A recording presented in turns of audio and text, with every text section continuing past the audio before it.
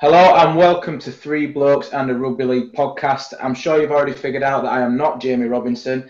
I am in fact the go-to super sub for the podcast, Eden Harris. This is my third appearance on the pod and my first time as the host, so we'll see how this one goes.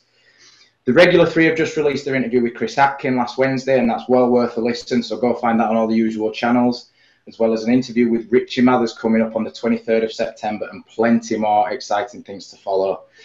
Joining me tonight are two of Wakefield's finest. The man with more names than Cowboys have wins is Jed Albert Shane Amos Goddard, and the best fusion of Yorkshire and Spain since my local got Australia on tap, Joss McVitie.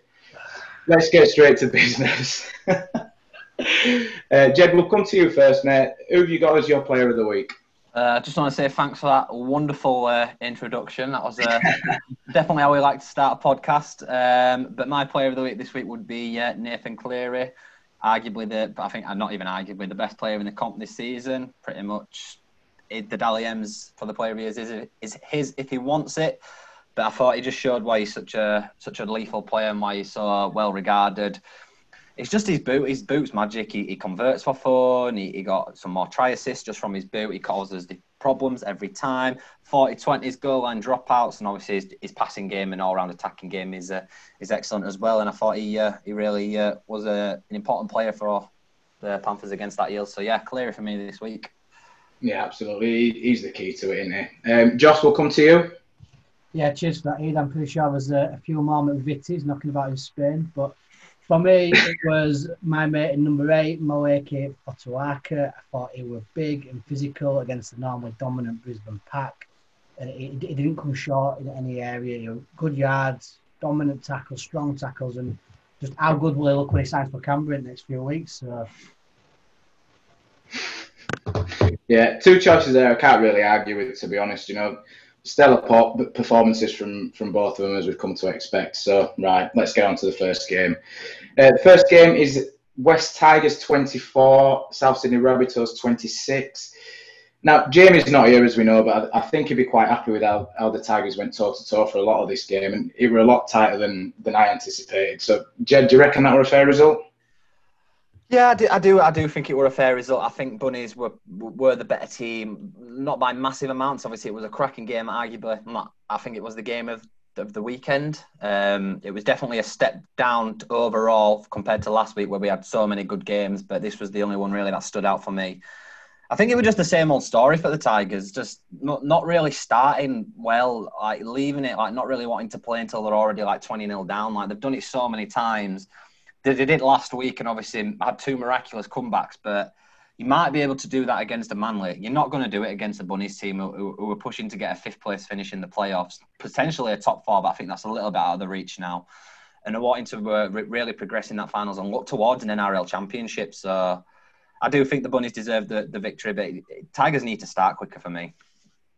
Yeah, so what do you think got the Bunnies over the line then? Was it a lack of performance from the Tigers, or was it more to do with the Bunnies actually performing well?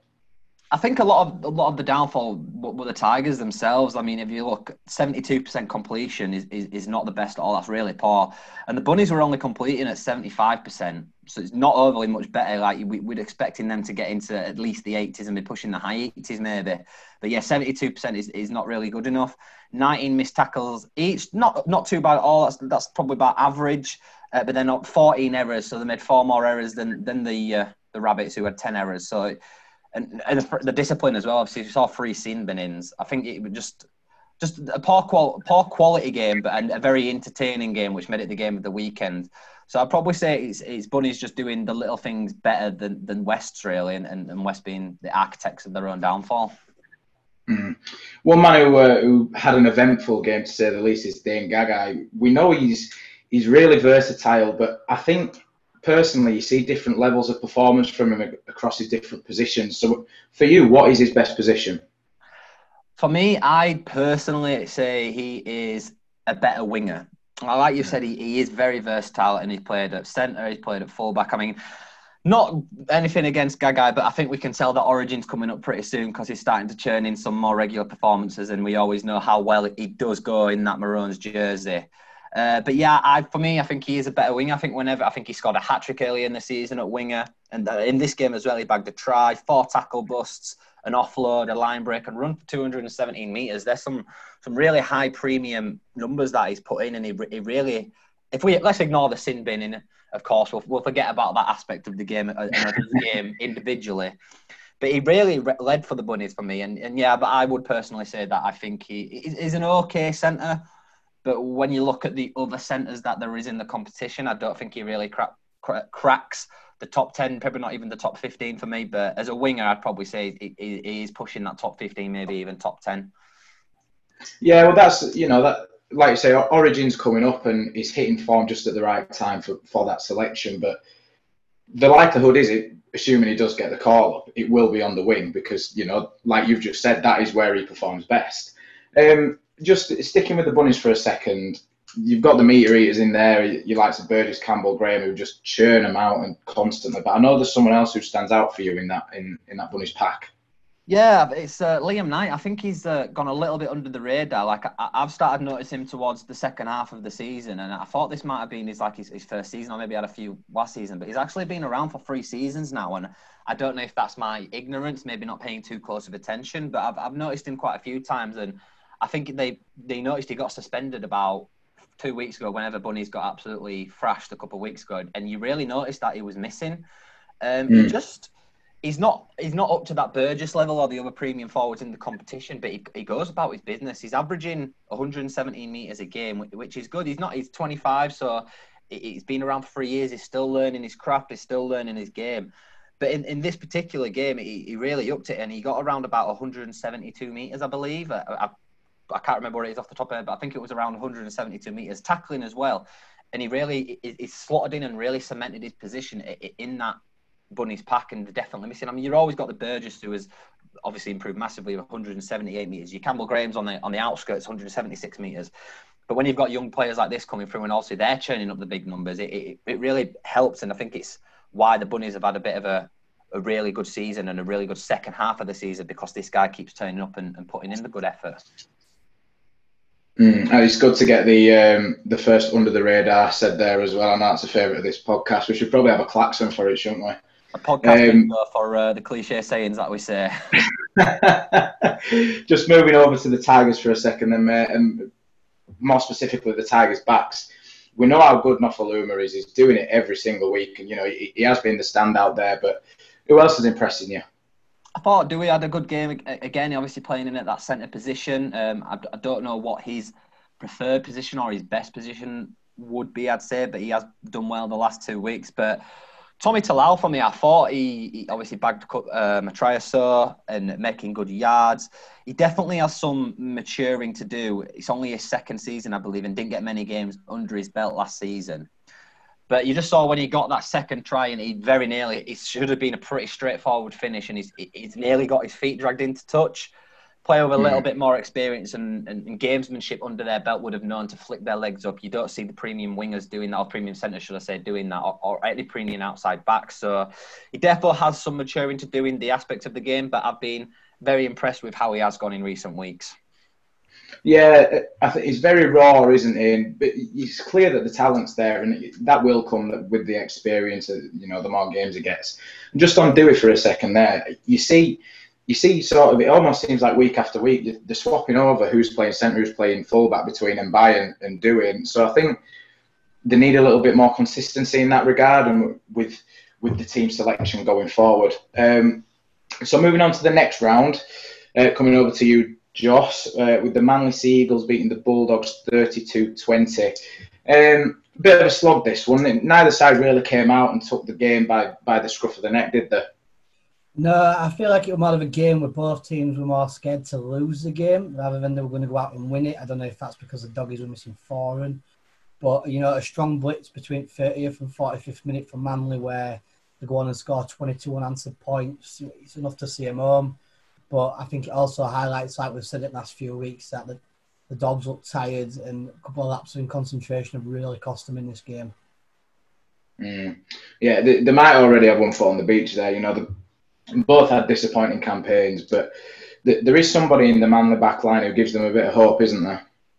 Yeah, well, I was really impressed with Morgan Harper. It's third game in, and he's had a good go again. But think someone needs to be looking at why the Dogs have let him go. I mean, he'd be a great acquisition for their backline, and they shouldn't have ever let him go. But 3 games, 3 tries, 213 metres here, and he's just, like I keep saying, he's just a great addition to that backline. And it's a backline what's been up and down, with injuries and Turbo missing. And I feel like they've found someone here who could stick around for a while because he's only a young bloke as well. Yeah, he like you said, Bulldogs is his former club, and when he scored that try, and it was incredible footwork to get over, and just so sort of sharp and agile, and you could see in his face he really enjoyed that one. 10 more offloads from Manly compared to the Bulldogs. What does that say to you? Yeah, it's a bit of a surprising stat, really, because obviously offloads tend to go under the radar when you're looking, but it just showed you Manly's domination. The offloads allowed them to play off the cuff, and then they were going at a tired Doggies team who said have lacked that bit of fitness. But I think it's highlighted by Matty Tapau. He took the game to him. He was leading the offloads. They struggled to contain him, but also it just showed how Manly could then get onto it front foot. And I think we've seen that through the tries they scored and that 15-minute blitz where they took him off the park to score the points. So I just think it allows you second phase play, and then you go into a broken line, and obviously Turbo's not there. But when you've got blokes like him knocking about middle, it's going to cause serious problems. So it's a positive sign for Eagles because they can get the ball away, but Doggies, it's a bit of a worry. Yeah, you kind of touched on it there, but it was quite a high-scoring game, for 2 struggling sides. Was that more down to quality in attack or a lack of quality in defence? I feel it's a second one, which is a bit of a surprise to say about a Des Hasler side, because normally, especially Manly, your back's going against wall and they're going to grind you down. It's going to be gritty, it's going to be physical, but I think the Eagles will be really disappointed to concede 20 points here, and that's no disrespect to the Dogs, but this is just off how much Manly backed the defence, And Doggies were a side who struggled to spark at most of the time, and there were no forward today. Well, not today, but there were no forward over the weekend as well, and it's just the ill discipline creeping back in for Manly, where they're giving pointless penalties away, and it's creating consecutive sets against them. And then again, if you look at the other side of it, going back to the poor defence, 8 line breaks from the Dogs against them, it's a daunting thing, and I just feel like they need 2 strong halfbacks to come in and give them some form of attack, because the defence is about attitude, and if we can get that attitude instilled, it'll be there. But at the minute, it was just a poor defensive outing for them. Yeah, definitely. And the thing is that on the Dogs, that the big players do seem to be stringing a couple of performances together. But who else do they need to be looking at to perform? Well, as we mentioned over the last few weeks, I feel like Will Opolate, he's gone really strong again this weekend, and for me, he's warranted his shirt for side next year. Playing against his brother as well always makes it a bit more special. But I think someone who's gone at radar a bit over the last few weeks, and often because he's in the losing side, but his efforts don't go amiss, is Josh Jackson. Now, I know it's captain, we know he's played New South Wales, but if you look at his numbers in the breakdown weekly, his numbers hold up really well, and they wouldn't look out of place in a side further up the table. We know he can defend. They just need to give him some good early ball. He's got hands. He's played at hooker before, so he knows what he's doing with the ball. They just need some halfbacks in there who can give him that ball and buy him some time. Yeah, I think Josh Jackson he's a bit of a form player. Performs in bursts. If he's not at the races, then he's barely there. But honestly, when he can string some performances together, they're coming. Like I said, they're coming bursts, and you'll get a few games at a time of real quality from Jackson. But it's clearly not enough for the Dogs at the minute. Just coming back to you then, Jed, for the Panthers versus the Eels. The Panthers coming out on top yet again, 20 points to 2, keeping the Eels scoreless. It's a slippery slope for the Eels now, and it's hard to get out of a rut like this. That's 3 losses on the spin, and that's, it's not that long ago we were talking about the Eels like they could be bothering up at the top of the league, and, with an outside shout of being minor premiers, it was a terrible time for them to play the Panthers, wasn't it? Yeah, I don't know what's going on there. You could maybe, if they'd had 1 or 2, but okay, they need to switch on now. How many warning signs? It's not even the fact that it's a warning sign now. They're playing so poorly. They've struggled for about 6 weeks now. They've picked up wins against bad teams. Not bad teams, but obviously teams not performing well. And they're just not... The final nailing should have been a wake-up call was that absolute pasting they got by the Bunnies. Were it 37-0? Or something along them lines. They got absolutely destroyed, and they're still not waking up. Fair enough, obviously, losing by 18 points to the Panthers, that's a good result if you're sitting in the bottom half of the table. When you're Eels, and let's not forget, Eels are the only team to beat the Panthers this season. Shows how dominant they were earlier on in the season. They were sitting top for a long time. But yeah, it's just going down and down and down, and I don't know what's going to happen to shake their heads and snap them out of it, to be honest. Yeah, I was really looking forward to this game. As you know, Panthers v Eels, it should have been an absolute blockbuster. And you know, I'm a Panthers fan, so I was still happy overall. But I just wanted a bit more of a game, and it's nice to be in a position to say that, you know, when we're sitting pretty at the top of the tree. But I don't know, they just didn't really bring anything, and the Panthers just sort of they suffocated the Eels as they do. They dominated the possession, they used it well, just grinding them down. I think it's so impressive to keep a team with the attacking power of the Eels tryless. You know, we've said before, defence wins trophies. It does, yeah, and it's just everything about the game. Like the forwards run hard, they dominate possession. They had nearly 1,000 meters more made than Parramatta. What's that going to? That's so demoralising. You're just thinking we defend. All we're doing is defending and defending. It's not. They're not even. It's not the fact that their defence is good, which it is anyway. They're not giving teams the chance to attack. The only time teams are getting ball is coming out of their own territory, their own half, trying to get a little bit of possession back. But they're so dominant in the forward pack, and they've got an amazing back. It's just like you said, they are just suffocating teams. Teams cannot keep up or compete with the pace they set from the moment that first whistle is kicked off. It's really. I've been a bit like, I think they're going really well. However, I still think Storm or Roosters and maybe even Raiders will do it, but. At the moment, how they're dominating teams, they are my pick to win the NRL. I can't see anyone past them at the moment. How they're going, it's just insane what they do to teams. Very big claim, and I like that. I like that a lot. Just a note on Blake Ferguson. It's been a little bit of a running joke on this podcast and well, just in general about his lack of tries and the streak that he had without scoring, but.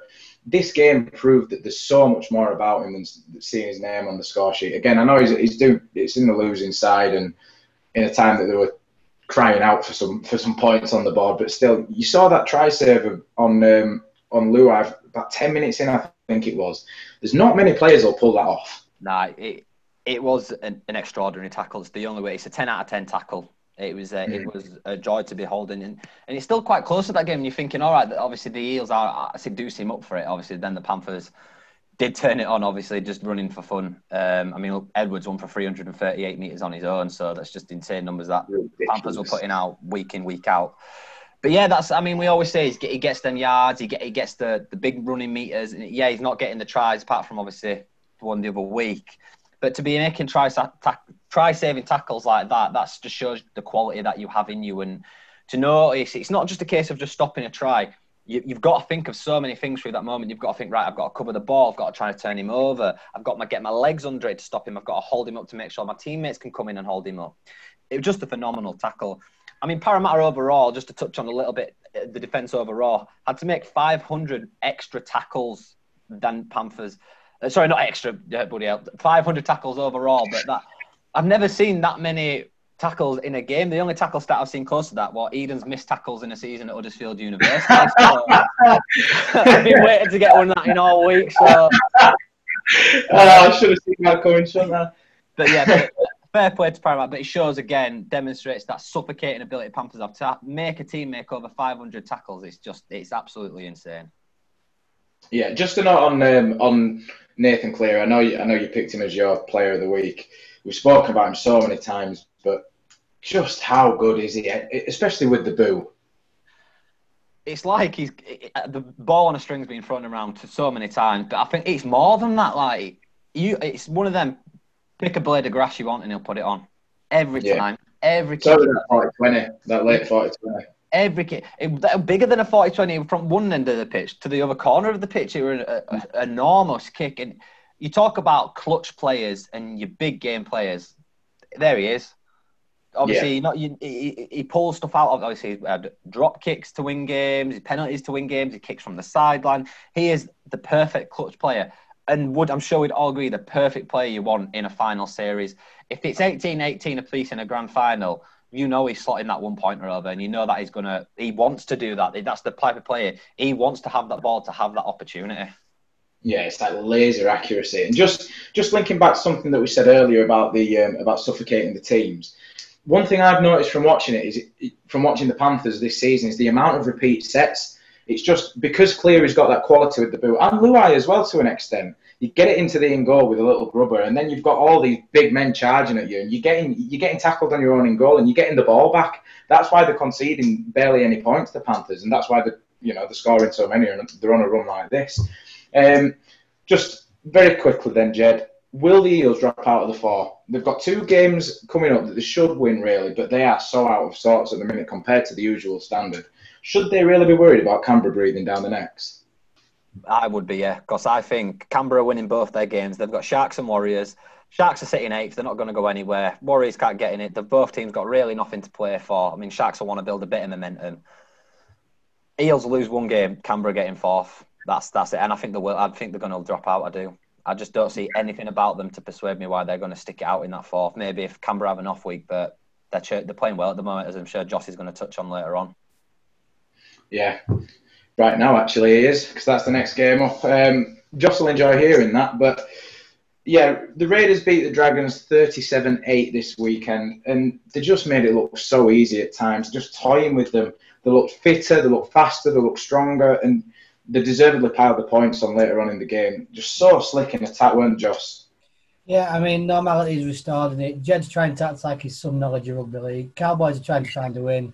And more importantly, big boys are back in winners' circle. So I think, but despite the domination and the cruise control in the second half, and I'm not just saying it as a Canberra fan, I think the daunting realisation some teams are going to have is, I don't think we've seen Canberra fully in fifth gear yet.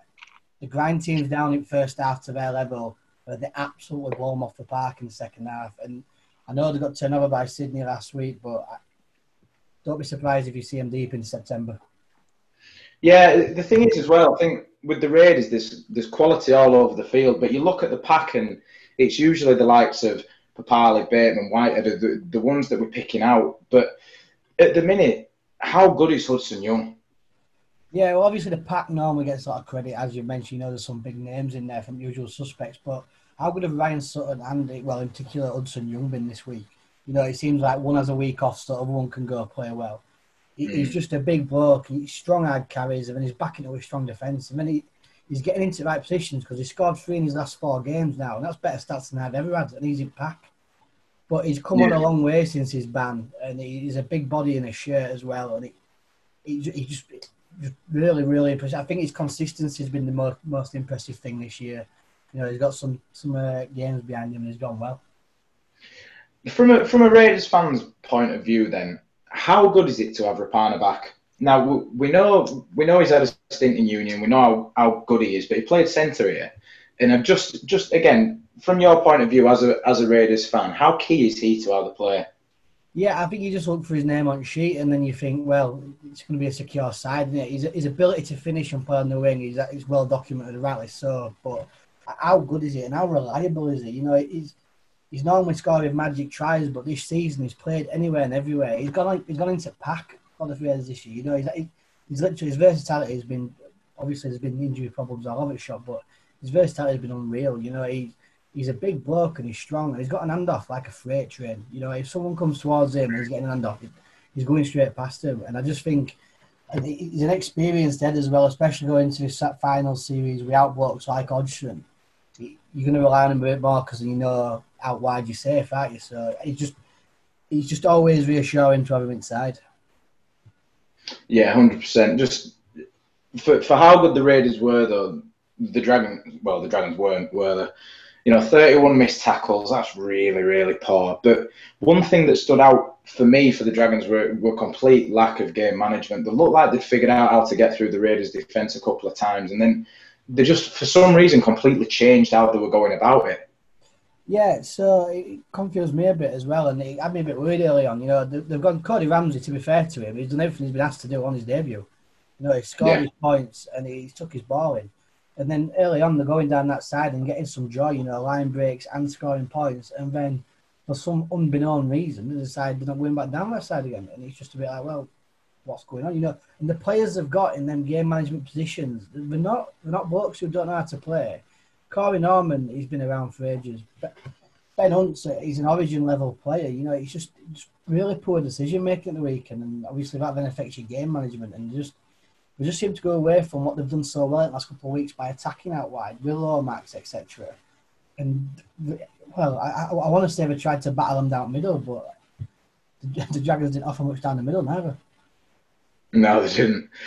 Bit of a two-part question here then for you, Josh. I've already heard Jed's opinion, but first part, did Raiders make the 4? And also, how far did they go in the playoffs?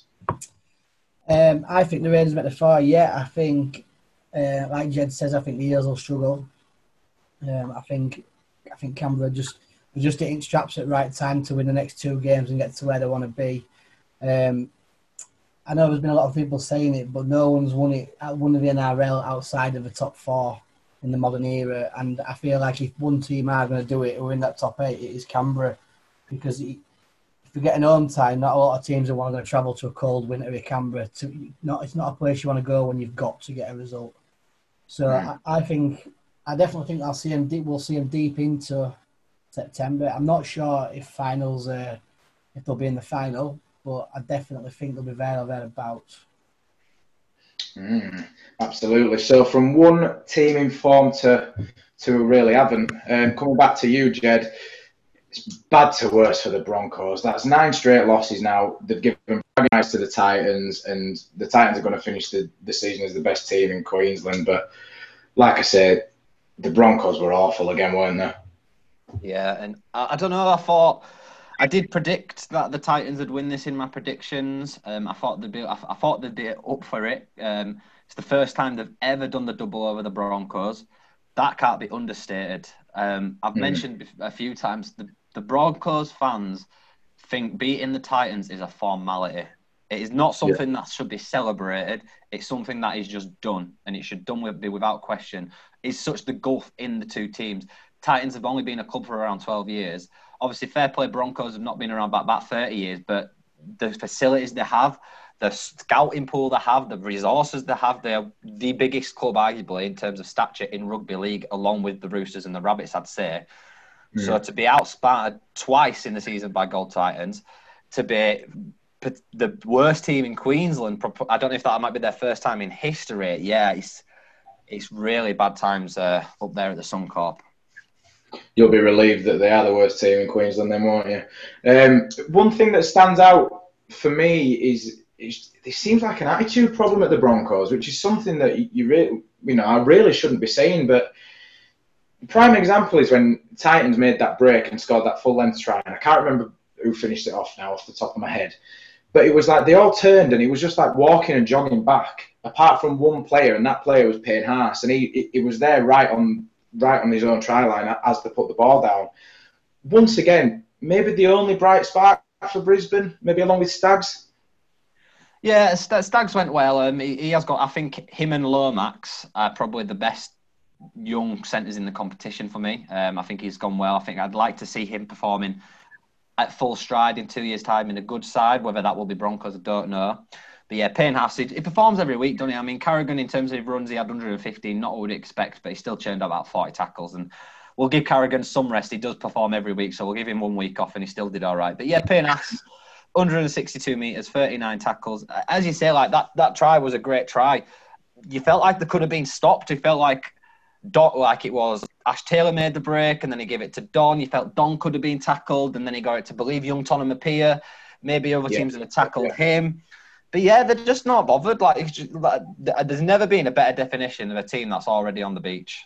They are done with the season. And I don't know whether they think that Dogs are going to get the spoon. They can't see them picking up a victory. But big teams don't rely on other teams. They do it themselves. Think we don't rely on anyone. We're going to make sure that's not our spoon. Not a thing that Broncos should have to be worrying about. But here we are, and yeah, they're still just not bothered at all. A lot of players. I mean, Boyd's going at the end of the season. Obviously, Fifita's going. They need to lock Payne Haas down as quick as possible because they don't want a repeat of what happened there with Fifita.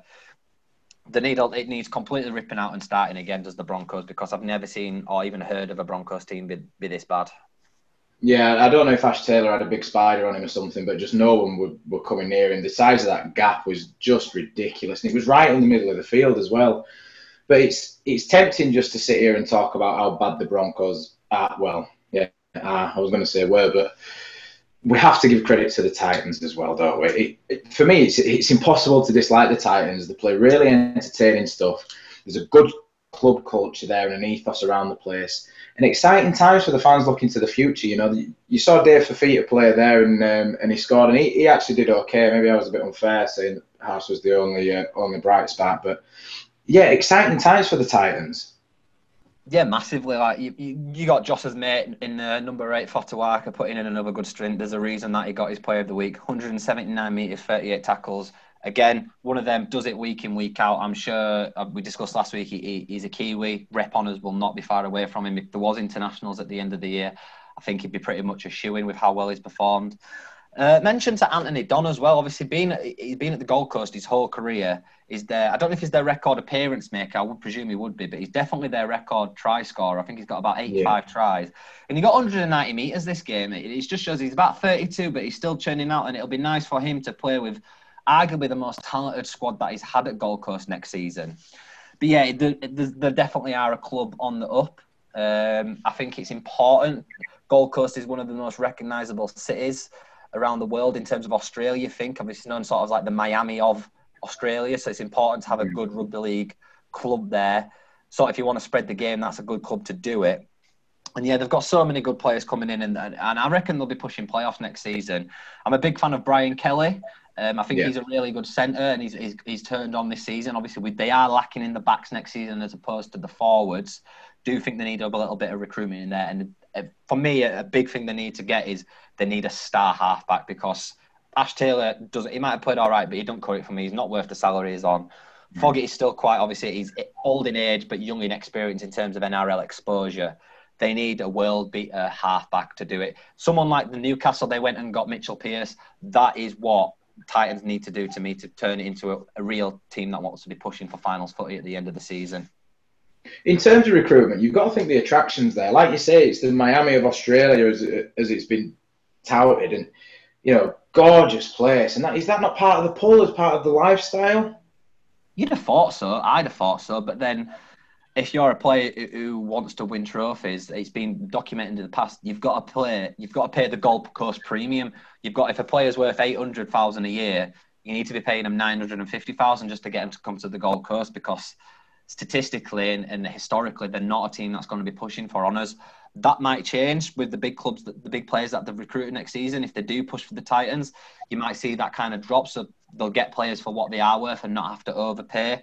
And maybe they could potentially turn into a force. But I'm looking forward to see where this Titans team goes, especially under the guidance. You've got Meninga behind the scenes, and obviously Holbrook, who's got them playing expansive and attractive football. Yeah, the signs are there, and like I say, it is exciting. Just coming over to you then again, Josh. Roosters versus the Knights, a 42-12 win for the Roosters. Bit of a cane in the end, really. But some of the stuff that the Roosters were playing were just scintillating at times. So exciting. Yeah, this result comes as a bit of a surprise to me. I had the Tricolours to get the win, but I didn't see them doing it in this manner. And this result will hurt the Newcastle boys, and it'll be interesting to see how they come back from this. But it's a cold, hard reality check for Newcastle going towards the finals of how good you've got to be to get to where you want to be. Yeah, the Knights had Ponga missing and maybe a couple of others, and they're not a one-man team, but he certainly makes them a lot slicker with the ball. But just look at the Roosters team, the players that the Roosters are missing now and have been all year, and they're still just dismantling teams. And this is a top 8 side that they're just turning over. This isn't one of the poorer sides in the league. They're hitting great form just before the finals. But for you, what won the Roosters the game? Yeah, for me, again, it's just a huge message and statement from the Roosters boys that no matter who they've got in this starting side or in their squad, they're ready to rumble come finals time. You know, it's highlighted by their ability to smother and just kill teams. They ran 500 more metres than the Knights, and which it sounds bad, but then when you look, they also had 33 runs more. Now that's a big, daunting number, especially against the Sydney side who have come to make a point. it's just complete and utter domination, you know. And the scoreline shows that they smothered the Knights out, and then the Knights had nowhere to go. They had nothing to offer. And then Sydney just do what Sydney did, kicked onto higher gears and ran away with it. Yeah, I think from a Knights point of view as well, there were way too many missed tackles, way too many errors. But also, one thing that sticks out, only 2 Newcastle players were in the top 10 metre makers. Now, yeah, you could argue that they were starting possession, but you're still looking for more than that, aren't you? Especially with the players that they've got. Yeah, it's just a very scary stat again. You know, only 2 in the top 10. It just shows the domination Sydney had, and they were just outclassed and out-infused with the Newcastle pack. The pack didn't perform, so they didn't have a platform to play on, and then the Arse just didn't create enough and provide opportunities for them to have a go. It was just a complete. This for me was just a complete domination. You know, Newcastle were nowhere to be seen for large parts of this game. 36 missed tackles and 11 errors reiterates how worrying it is, especially with finals football on the corner. Then again, Ponga will be back. He's world class. We know that, and I think in Mitch Pearce, they've got an out-and-out half who's the bloke to do it. If he's going to drag them through, it's going to be him. Yeah, 100%. I just want to get your opinion on something then, on the Roosters. What do you think about Sonny Bill Williams and everything that's sort of going on around that and this kind of Sonny Bill versus Orbison, where do they both fit in kind of thing? Yeah, I mean, imagine having the luxury of having that headache. You've got Sonny Bill Williams, who's played All Blacks, done everything, conquered world twice and come back. And then you've got Orbo, who's a 300-game legend. You know, he's 2 blokes who you know is going to do a job. I think you've got to play Sonny Bill when you can, because he's a name and he's a threat, and you're going to throw bodies in the way of him, and he's just going to draw people in and pop the ball away. We know he can do that, even if he's only on for a short period of time. But then again, I don't think Orbo then doesn't deserve to be in the side neither. I mean, it's a bad headache to have, but it's also a great headache to have, because you know you're going to get a performance from one of them either way. Yeah, one headache that they don't have is Brett Morris. Now, he's a starter, and he has to be. But he's 34 years old, and you would not know it to see him play. Maybe on the close-ups you would, but watching how he goes about his game, he looks like a spring chicken. You know, he's got the pace, he's got the power, and he just doesn't seem to be slowing down. You know, he's not just an old timer getting one last payday at a big club. He just seems to get better and better. Yeah, you know, he's 34, but he's got more hair than me and you put together, and more ability than me, you, and Jed in his left toe. He's a freak of an athlete. He's not insane. You know, him and Tedesco literally ran Newcastle off the park this weekend. 228 metres for Brett Morris this week. He didn't get over the try line, but when you're carrying the ball for 228 metres, does it matter if you're getting over the try line? Because you're doing everything else that gets asked of you. He's just absolutely huge, and his experience that he brings and his calmness, it just puts Sydney in a great spot before kick-off. You know, then you've got his twin at the other side of the field who's done it all, been there, and he's the exact same. The carbon copies of one another. It's just a great luxury to have. Absolutely. But again, I think that's kind of linking back to what we said earlier about Blake Ferguson. You know, while he wasn't scoring, he's still getting through the meters, and you know, Brett Morris has done the same thing. I know he gets over the line a lot more, but not this weekend. Jed, coming back to you, mate, on the Cowboys. Now, I'll admit, I had a little chuckle to myself while I was writing the notes. I did. And I did when I saw the score, and I did watching it back, just because it's all at your expense. But are you happy with that? Now, that sounds like a daft question when you're losing a game by 16 points, but I think you and I think I, if I was a Cowboys fan, would have been fearing a far heavier defeat. I mean, they're not going to get the spoon, so they could get pumped 18-0 every week now. I'm not because the Doctors were having that, so I'm happy regardless. That's the attitude. I get what you mean. 36-20 is very favourable towards Cowboys. I will say that we were very poor. I'm going to say I'm happy because it's Storm. They very rarely take their foot off the gas when they've got the chance to really put the sword to teams. But they didn't this week, and 36-20, as I say, is favourable. So yeah, I guess I am kind of happy about that. Obviously, I'd rather win. That goes without saying. But yeah. I was expecting a much heavier defeat, I shall say. Yeah, I think like you say, the Storm started really well, and they looked like they were just going to run away with it and absolutely just walk all over the Cowboys. But credit to the Cowboys for hanging in there as well, and not giving up, and still getting those points late on. But I do think that was more down to the Storm than the Cowboys, I must admit.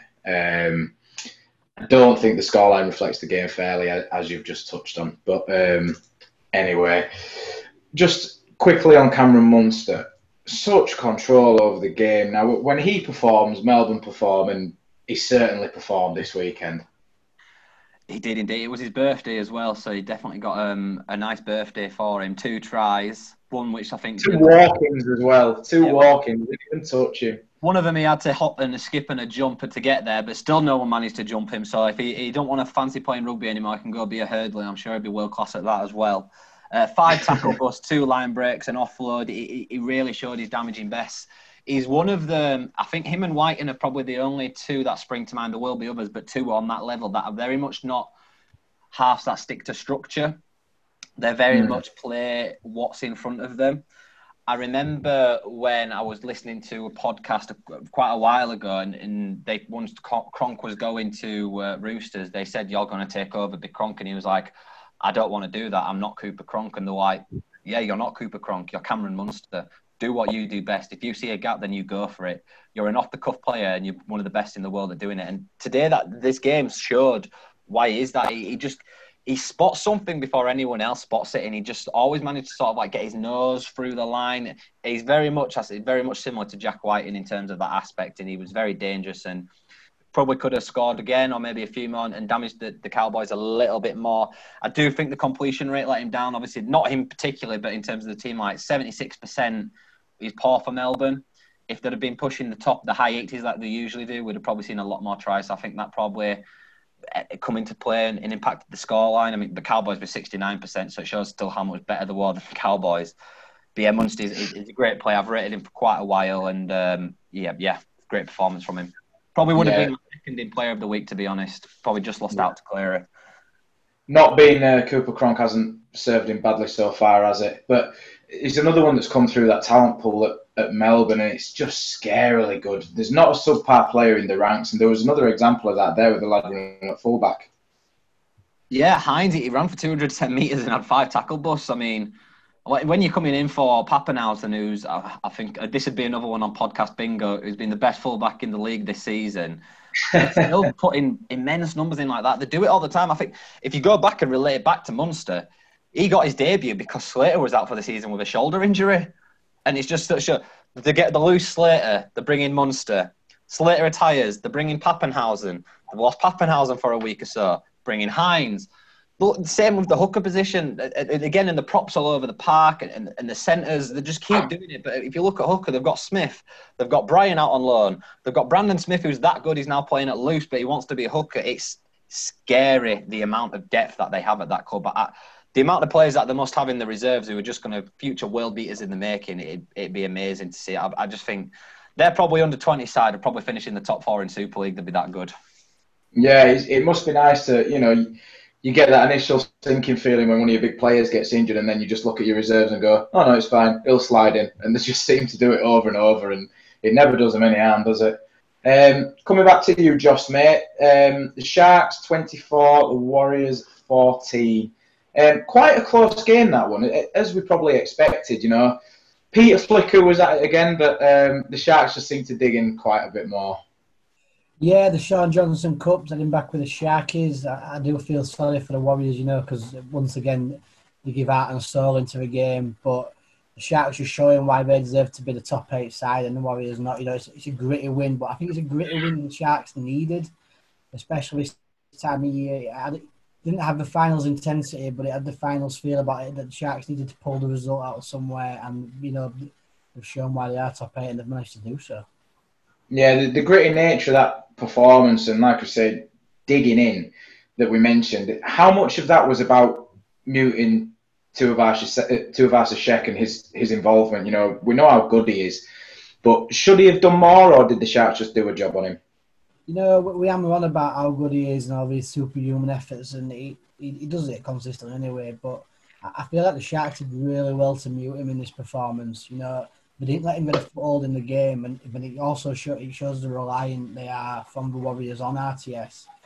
It were more of the Sharks not giving him space or giving him time with the ball. You know, he's still chalked up 20 runs and gone for 164 metres, which is still a good outing, especially on a losing side. We're only not ranting and raving about how good his numbers are because we're so used to seeing 200 plus, nearly 300 metres. So I just think the Sharks did a job on him this weekend.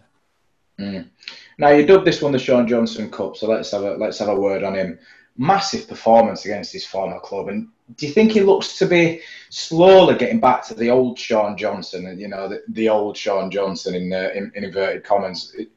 It was just sort of decimating teams for fun because he's certainly performing. Must be close to his best now.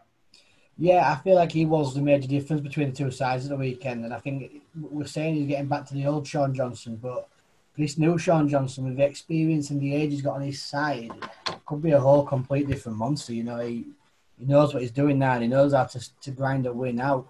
You know, he's creating opportunities from nothing. 2 tries assists off his boot. You know, that just shows you how good he can be when he wants to be, and it shows you that he's playing with confidence to be trying them. And, you know, he was skipper this weekend, and I feel like he's a real captain's knock for him this weekend. And if Sharks are going to go deep into September, then there's going to be a lot of reliance on Sean Johnson to pull out performances week in, week out. And I feel like he's, like I mentioned with Mitch Pearce for nights, I feel like if they're going to do so, he will be the bloke to get it done for him. Yeah, absolutely. Completely agree. Just a word on someone at the Warriors, Tohu Harris. Second best Harris in the world, I think they called him on the commentary. But he's really leading from the front now, and he's epitomising that fighting spirit, the true leadership, and he's performances. Yeah, I mentioned it a few weeks back that the Warriors were just lacking someone in the forward pack, you know, to stand up. There's quite a few young blokes there, even when Hetherington and stuff are playing, they're still young lads. And they just needed someone to stand up and lead. And I feel like Tohu Harris has listened to this podcast, so I'm going to show him a bit of what I can do. And, you know, in the last 6 weeks or so, he's gone really above and beyond for the team. And I think I can't actually think of a time when his form's been as good. You know, 202 metres this weekend with 41 tackles is a superhuman effort down the middle. Especially a bloke who's not... He's a big body, but he's not as big as some blokes who are knocking about on the park. He thoroughly deserves his place in the team of the week we've put out, and he's going really well at the minute, and I feel like he shone through when RTS didn't get the opportunities to this weekend. Just want to talk about Jack Murchie for a second. He's very raw is probably the word, and he's still very inexperienced, but he looks really good this weekend. That's a really nice acquisition for the Warriors, isn't it?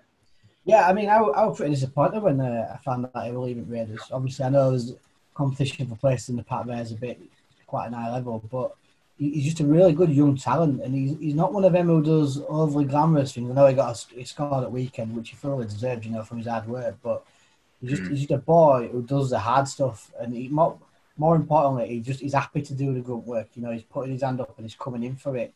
46 tackles against quite a big Sharks side. It's another great effort. And then when you've got Tohu Harris backing up on the other side with 41 tackles, you know, it's really good stats, and they're rarely missing tackles as well. I just think it's a really good outing for him, and I feel like his try were thoroughly well deserved.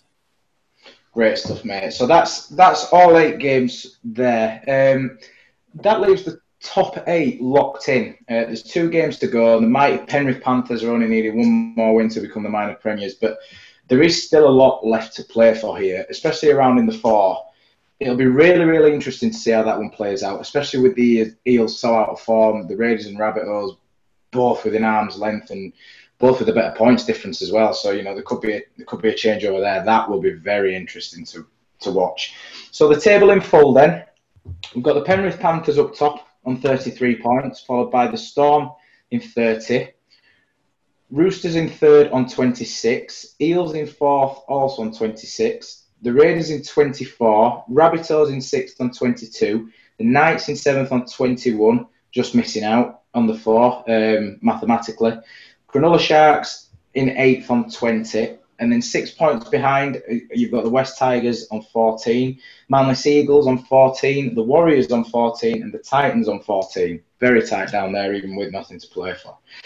The Dragons are there on 12, the Cowboys on 8, Broncos on 6, and the Bulldogs on 4. Now, who gets the spoon then? Do the Bulldogs manage to pull a win out? Because the Broncos have got way worse points difference. We'll come to you first, Joss. I want to say Cowboys, but they can't get it. I think with the Kieran Foran injury, I think the Dogs will end up with a spoon. I think a bit of spark, a bit of fight they had, the light's flickering out now, and I think the pack at the Broncos are just a little bit too much to keep away from the spoon. Yeah. Jed? I'd probably second Joss's thoughts there. I would love the Broncos to get it, just because I'd love the Dogs not to get it, because I think they've been had it tough this season, and I don't think a lot of their performances have warranted defeats. I think they've pushed teams a lot more than the Broncos have, and the Broncos have kind of just sort of given up, really. I'd love to see the final game of the season it be a Broncos-Dogs, because I think Dogs would beat them, I really do. But unfortunately, just with the games that they've got left, I just can't see the Doggies picking up any points, unfortunately. So yeah, I'll go Dogs too. I agree with what you're saying as well. It sounds bad, but I kind of want the Broncos to get the spoon, just to sort of give them a bit of a boot up the backside and say, stop walking around the park, stop just jogging and put some graft in, because that's something that you can't say about the Dogs. They are still working for each other. So that wraps up the NRL section of the podcast. So we'll just move over and have a very very brief mention on the Rugby League over the weekend over here. Hull FC 26, Wakefield Trinity 23, another defeat for your boys. St Helens 21, Hull KR 20. Way tighter than anyone expected that. A lot of credit to KR, because that's a very good side that ran close. The Leeds Rhinos 13, Huddersfield Giants 12. Another tight game. I'll come back to that in a second. And then the Catalan Dragons 12, Wigan Warriors 28. That's the Super League. One Challenge Cup game, which saw Hull FC beat Castleford Tigers 29-16. So, Jed, from a Wakey point of view, again, are you? It sounds like we're saying similar stuff that we do about the Cowboys as well, but are you pleasantly surprised with that? Because there's a lot of problems at Wakey at the minute, way out of form, some off-field issues that we won't go into too much, but. Only 3 points off Hull. I won't say I'm happy. Obviously, I'm from Wakefield. Obviously, my club. Obviously, it's my biggest passion in life. Obviously, I'm never happy to see them lose. Yeah, it was a big improvement. I think a lot more players playing for each other. I'm very happy that Connor Bailey finally got a game. I think a lot of us have been crying out for him to get a game in the arse for quite a while now and try something a bit new. Yeah, might have only got it because of the COVID scenarios and stuff like that. But nice to see a lot of other youth players and academy products getting in. And a big mention to Yusuf Aydin as well, who made his debut. He's actually came through the ranks at Eastmore. So big shout out to him. Obviously, that's my state where I'm from, so it's always nice to see a local lad do well. Hopefully we improve on it. It'd be nice to see a win. Not happy we lost. Happy we're improving.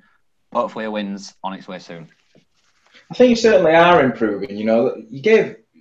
I probably worded it wrong saying you're happy with it, but you gave a very, very good account of yourselves. And Joss, how do you feel about that?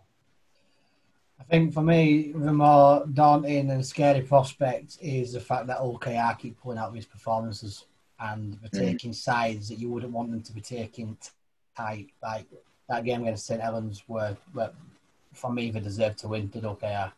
And I think that's the main worry at the minute. I think we need to find something from somewhere where we can pull out a performance like that. I think, like Jed said, I think Yusuf played really well, for a young lad going on at Pack. I thought he went really well. He got involved and brought some energy. I think things are getting better, but I think it's slowly going to be like that. I'm not too sure where his win's going to come from, but hopefully surprise me and get one. Well, yeah, like you said, that is the worry that, when you're out of sorts and there's other teams around there with you, and you're looking over your shoulder and thinking they're doing all right. And, they've not picked up the points, luckily for you boys here, but God, they weren't far off, were they? And there's bright signs there for KR. Less bright signs for the Rhinos. Now, I'm a Rhinos fan, and we got the win, which is great. That's the most important thing. But it's another unconvincing performance. Now, there just seems to be something missing. We've played 5 games since the restart, and we've only put in one decent performance for me, and that were against Salford. And we picked up 3 wins, beating Huddersfield twice. Where the first one for me, we really didn't deserve to win. We had a bright 15, 20 minutes. This game, we were awful for the first half, and guys clearly, put the boot in them at half time, and they've come out firing for the second, which is good. But there just really is something missing there. The only player that's really performing for us is Richie Myler, and he's been played out of position. He's at fullback at the minute, and he's an half. He had something different there, but I don't know. Again, there's off-field issues with COVID and stuff and injuries, but look at sides like Saints who just hit the ground running. They just look so much better than us, and that's a team that were out of form before. But anyway, moving on. Challenge Cup weekend coming up for us, but Wakey have Huddersfield in the Super League on Thursday. Joss, are you going to get the win? Yeah, by 4. By 4? 4, yeah. I think. Well, they've just announced Simon Wolford's leaving, haven't they? So I think if you're gonna sting him at the time, it's going to be just after the coach announces he's leaving. I know there could be backing up a performance for him, but they've got injuries, and we need to get something from somewhere, so it needs to be here. Yeah, Jed, you? For years, Huddersfield were our bogey side. Even when we were playing well and they were down bottom, they'd always seem to come and beat us. That's shifted the last few years, and we've seemed to always try and put in a decent performance in against them. Obviously, not saying we win every time, but we win more than we used to. I don't know. I just feel like we're pretty much bereft of ideas. I'd like to see the same squad stay. I'm not sure what players will be allowed to come back with the COVID restrictions, but I'd like to see that same 17, to be honest, because I feel like they did give it a good go, and I'd like to see them get some more game time together and see how they go. Don't think that'll happen. I think there'll be quite a lot of swapping and changing. So I'm being pessimistic, unfortunately. I hope I'm wrong, but I'm going to say no. I think Huddersfield are going to win. Yeah, so do I, to be honest. I think they'll find a way, and I think, like Josh said, it's going to go one or two ways with Wolford leaving and what they do as an immediate reaction. But I think it's the kind of group, and Wolford had that kind of respect amongst the group where they'll really pull it out, similar to what we saw at the St George Illawarra when McGregor went. But yes, that will be interesting to watch. Anyway, that wraps up this episode of 3 Blokes and a Rugby League podcast. The regulars will be back next week, so you don't have to listen to me witter on that time. Keep up with the podcast on Facebook, Twitter and Instagram for updates on interview announcement and loads more. Thank you, Jed and Josh, for joining me today, and we'll see you soon.